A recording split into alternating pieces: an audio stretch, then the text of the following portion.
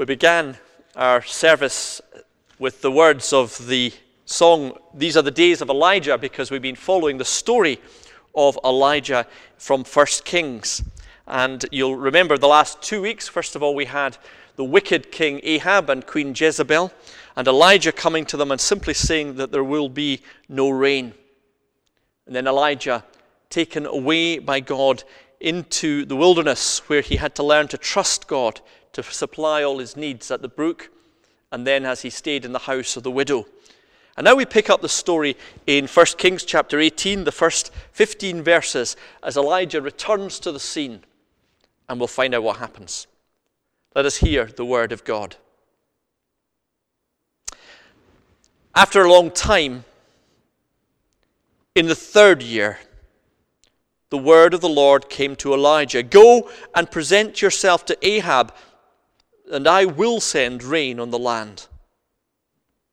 So Elijah went to present himself to Ahab. Now, the famine was severe in Samaria. And Ahab had summoned Obadiah, his palace administrator. Obadiah was a devout follower of the Lord. When Jezebel was killing off the Lord's prophets, Obadiah had taken 100 prophets and hidden them in 2 caves, 50 in each, and had supplied them with food and water. Ahab said to Obadiah, "Go through the land to the springs and valleys. Maybe we can find some grass to keep the horses and mules alive, so that we will not have to kill any of our animals." So they divided the land that they were to cover, Ahab going in one direction and Obadiah in another. As Obadiah was walking along, Elijah met him. Obadiah recognized him, bowed to the ground and said, "Is it really you, my lord Elijah?" "Yes," he replied. "Go and tell your master, Elijah is here."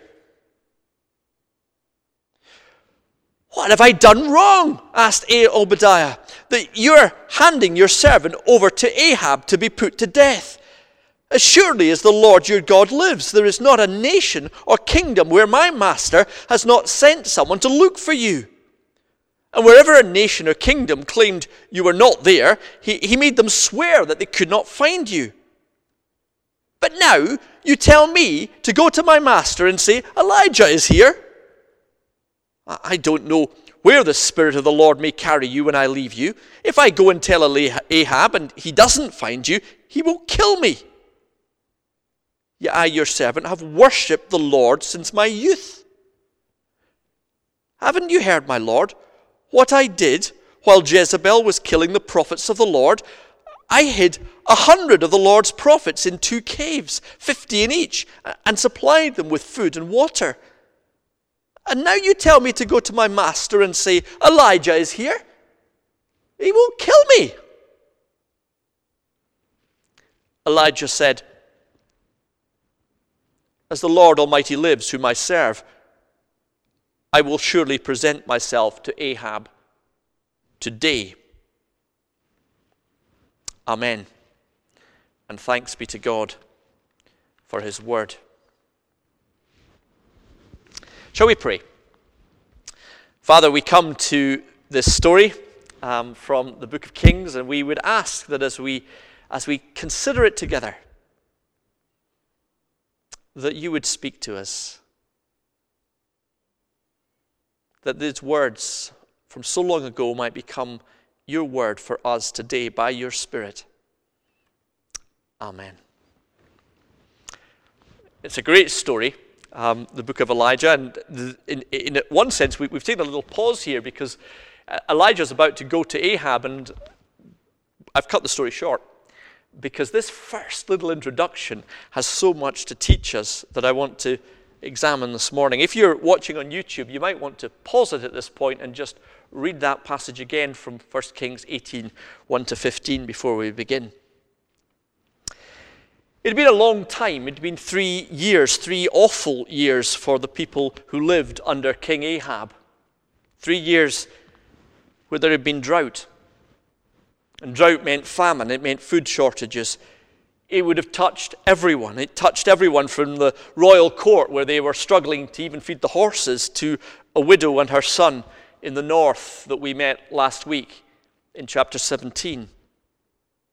A drought, a famine meant misery and death. It was compounded by two other things. First of all, the government was awful. They really didn't care. The king, who was supposed to look after the people of Israel, supposed to be their shepherd, was more concerned with feeding the horses than feeding the people. And on top of that, a third problem: outright persecution. Jezebel wasn't just a worshipper of Baal.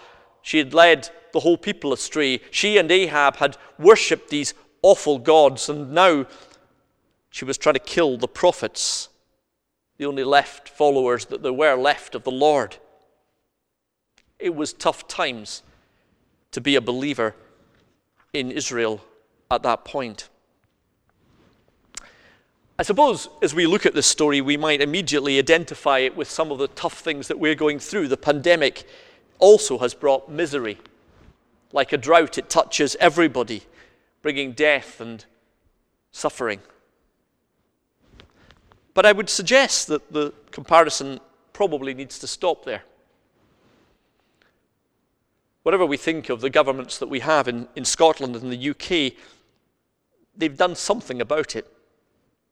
They've not always got it right.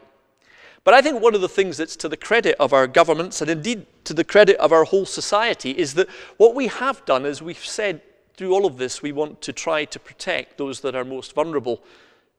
Many folk have sacrificed and suffered, locked themselves away, stayed distant from other folk, to keep safe those who are most at risk. And even as we roll out this vaccine that brings hope, we have prioritized those who are in most need, those who are on the front line, those who are most vulnerable.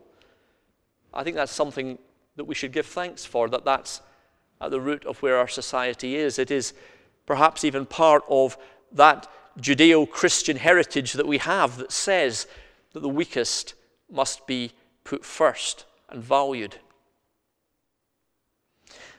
And the other thing is, we're not being persecuted.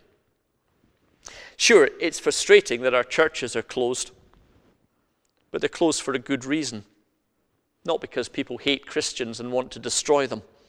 Sometimes we're tempted to see this as some sort of persecution, but let's remember, in the days of Elijah, it wasn't that the believers couldn't meet for a few months. They were hiding in caves in fear of their lives. That's real persecution. In fact, that's been the mark of the church in many times, hasn't it? From the ancient Christians hiding in the catacombs from Nero to the police who might knock on the door in a communist regime to find the church that's in hiding. If you want to see real persecution today, have a look at the website of an organization like Open Doors and the stories of the many millions who face suffering, death, and violence for their faith. We are not being persecuted in the UK today, as difficult as it can sometimes seem to be a believer. I'm very grateful that our governments have said that they will reopen our churches as soon as it is safe to do so. So the days of Elijah, the days of Ahab, were difficult days. A natural disaster, an utterly corrupt government, and acts of persecution. And in the middle of that, God sends Elijah. Elijah is God's strong man. He comes and he says no rain, and there's no rain for 3 years. He comes to take on Ahab and Jezebel. He will later bring fire from heaven on Mount Carmel in a bold confrontation with the prophets of Baal. And so this is the story of a strong man. But I don't know about you, but strong men sometimes present me with a problem, because I'm not one. I've never been fed by ravens. I've never been called to confront a king that might want to take my life. I'm just me, ordinary me, living my life and doing what I can. How does this relate to me? In fact, sometimes strong Christians can leave other Christians with a sort of ambiguous feeling. Their testimony is great. It's fantastic to see what God does through famous Christians But at the same time, they can leave us feeling quite inadequate, quite small, quite like we're spectators in a sport that we really can't play. The Bible deals with it in these chapters in two ways. First of all, as we saw last week, and we'll see again in a few weeks' time, Elijah is not always strong. In fact, he's someone who has to learn to trust God. He sometimes is a bit paranoid. He sometimes gets quite depressed. At one point, he simply runs away. He's so afraid. But the other thing that the Bible does in this passage, I think, is introduce us to someone who seems a lot more ordinary, a lot more relatable. And that someone is Obadiah. I suppose we might entitle this sermon, "These are the days of Obadiah," rather than Elijah. Obadiah is not a prophet. He's a civil servant. He's got a job in the palace. He's a job that he probably had when the whole thing started, and for 3 years he's just kept doing his job. He does it rather well. He basically organizes stuff. He's an administrator, makes the cogs of government go round. He's not bad at his job. Ahab recognizes it. He's got Obadiah out looking for those damn horses.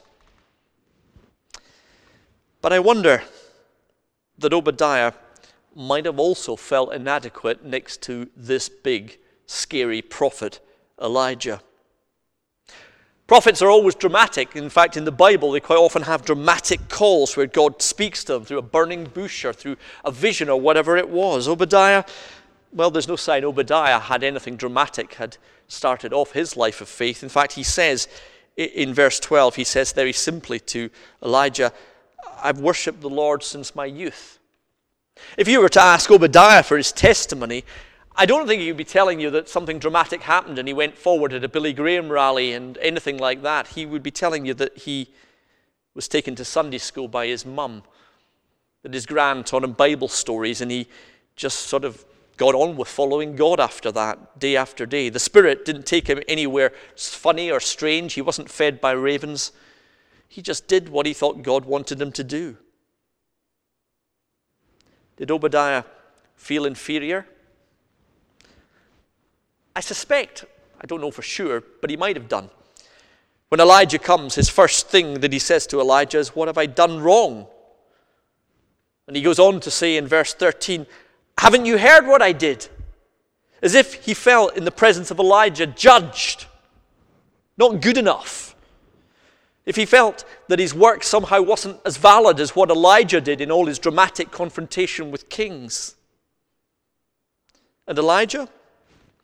Well, Elijah didn't value Obadiah. We know that much.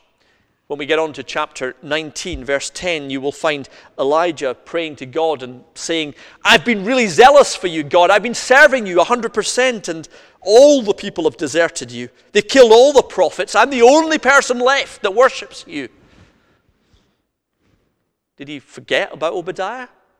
Did he forget about the 100 prophets that Obadiah had had? In fact, God has to go on and remind Elijah there were actually 7,000 people who'd stayed faithful through this whole thing. He wasn't the only one. But Elijah, whatever his strengths were, was never a team player. But the thing is, God is a team creator. He calls people that are very different, whose situations are very different, who have different skills. He calls people who will do the big and the dramatic, and he calls people, well, who seem fairly ordinary. Obadiah's ministry might not have been that dramatic, but it was no less valuable. So I want to think about what we can learn from Obadiah. First of all, faithfulness in ordinary things really, really matters. It's sometimes harder to serve God in that way. If God calls you to do something that's very clear, become a minister, go on a mission field, or whatever else it is, that's nice and clear cut. But sometimes it's harder simply to be faithful to God where you are, particularly if it's an environment that's not particularly God-friendly. People don't want to know. Martin Luther King said this: "If I cannot do great things, I will do small things in a great way. You see, doing the day job faithfully matters. Raising those children, schooling them at home, teaching them something of God, doing the job that you do in society for God, being salt and light wherever you are, those little things are the things that build the kingdom. Elijah would confront Jezebel's murderous regime. But Obadiah quietly would thwart it. She was trying to kill the prophets. And Elijah would go and tell her to her face it was wrong and boldly speak the words of the truth of the Lord and bring judgment on the regime. But Obadiah would make sure what she was trying to do could never happen. He would obstruct the godless regime in his quiet way, saying nothing. Our society, in many ways, is sucking God out of everything.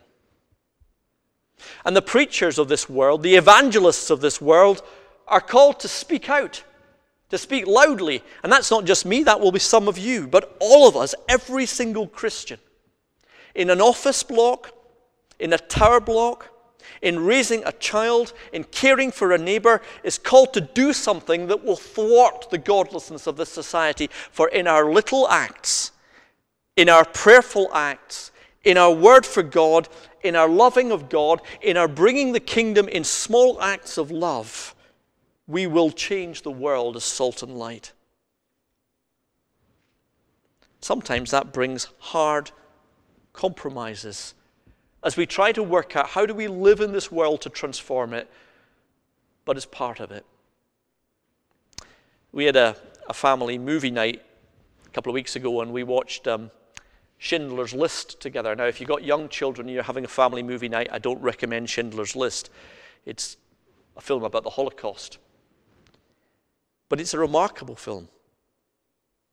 Oskar Schindler was a German industrialist in World War II. You may know the story.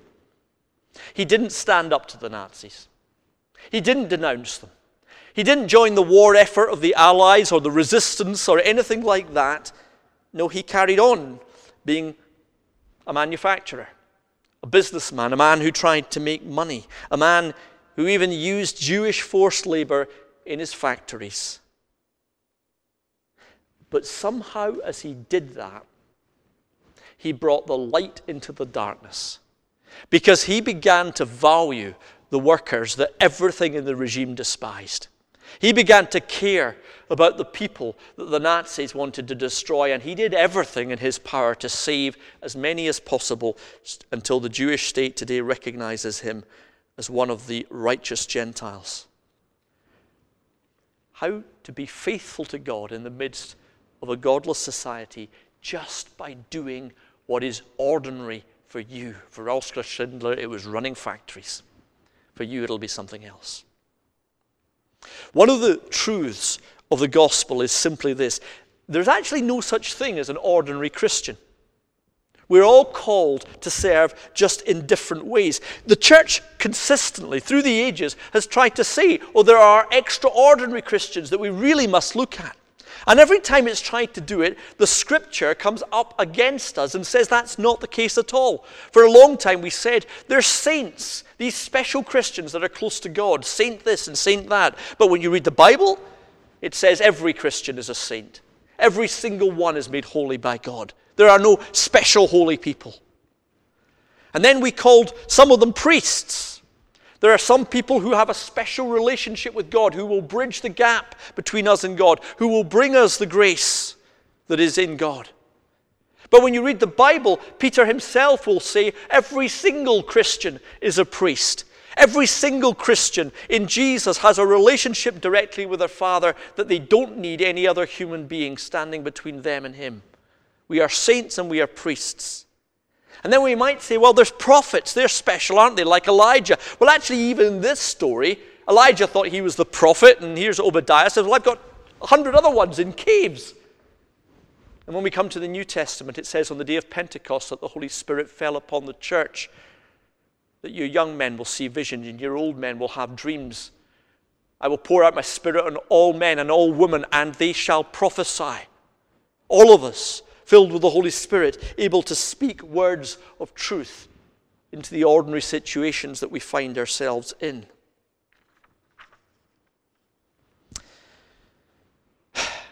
God wants each of us simply to be extraordinary in the ordinary places that we are. To be priests, to be prophets, to be saints. I guess the place that Obadiah was probably in the world of politics, wasn't he?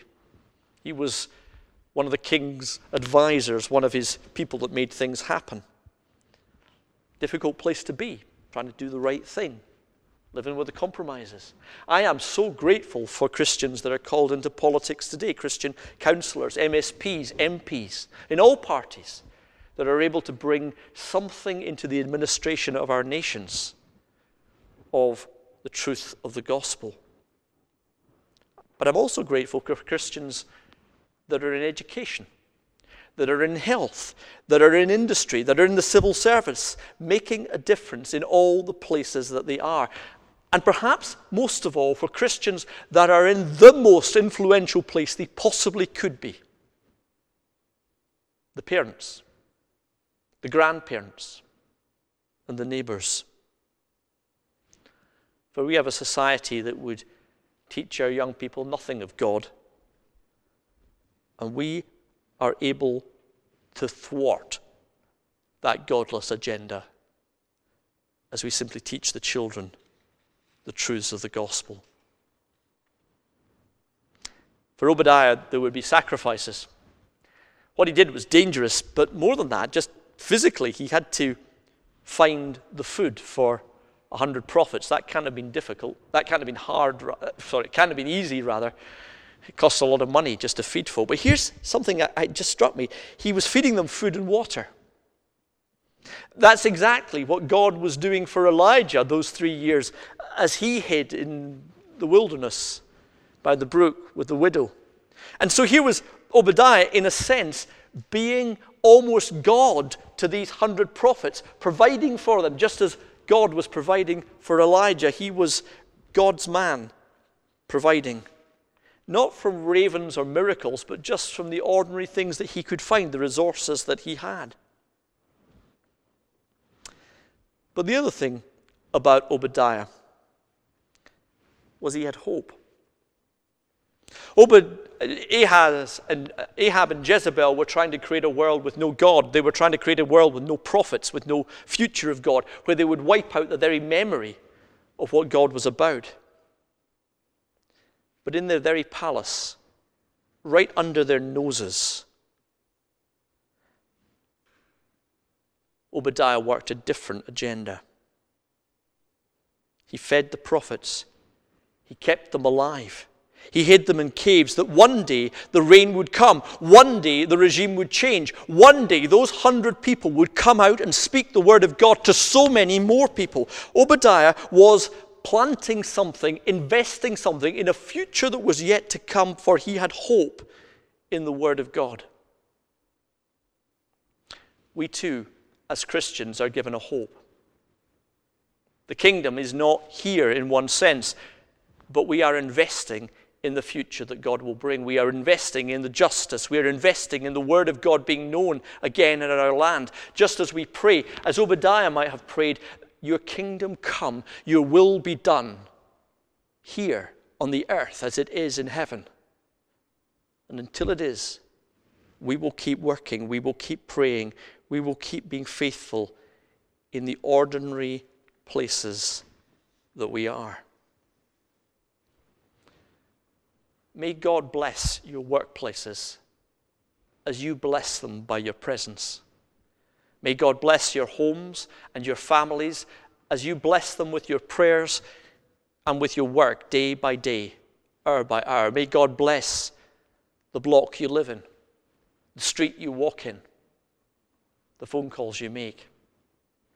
Be extraordinary for him in the ordinary places that you are, for you have been made in Christ Jesus extraordinary people, saints, prophets, priests.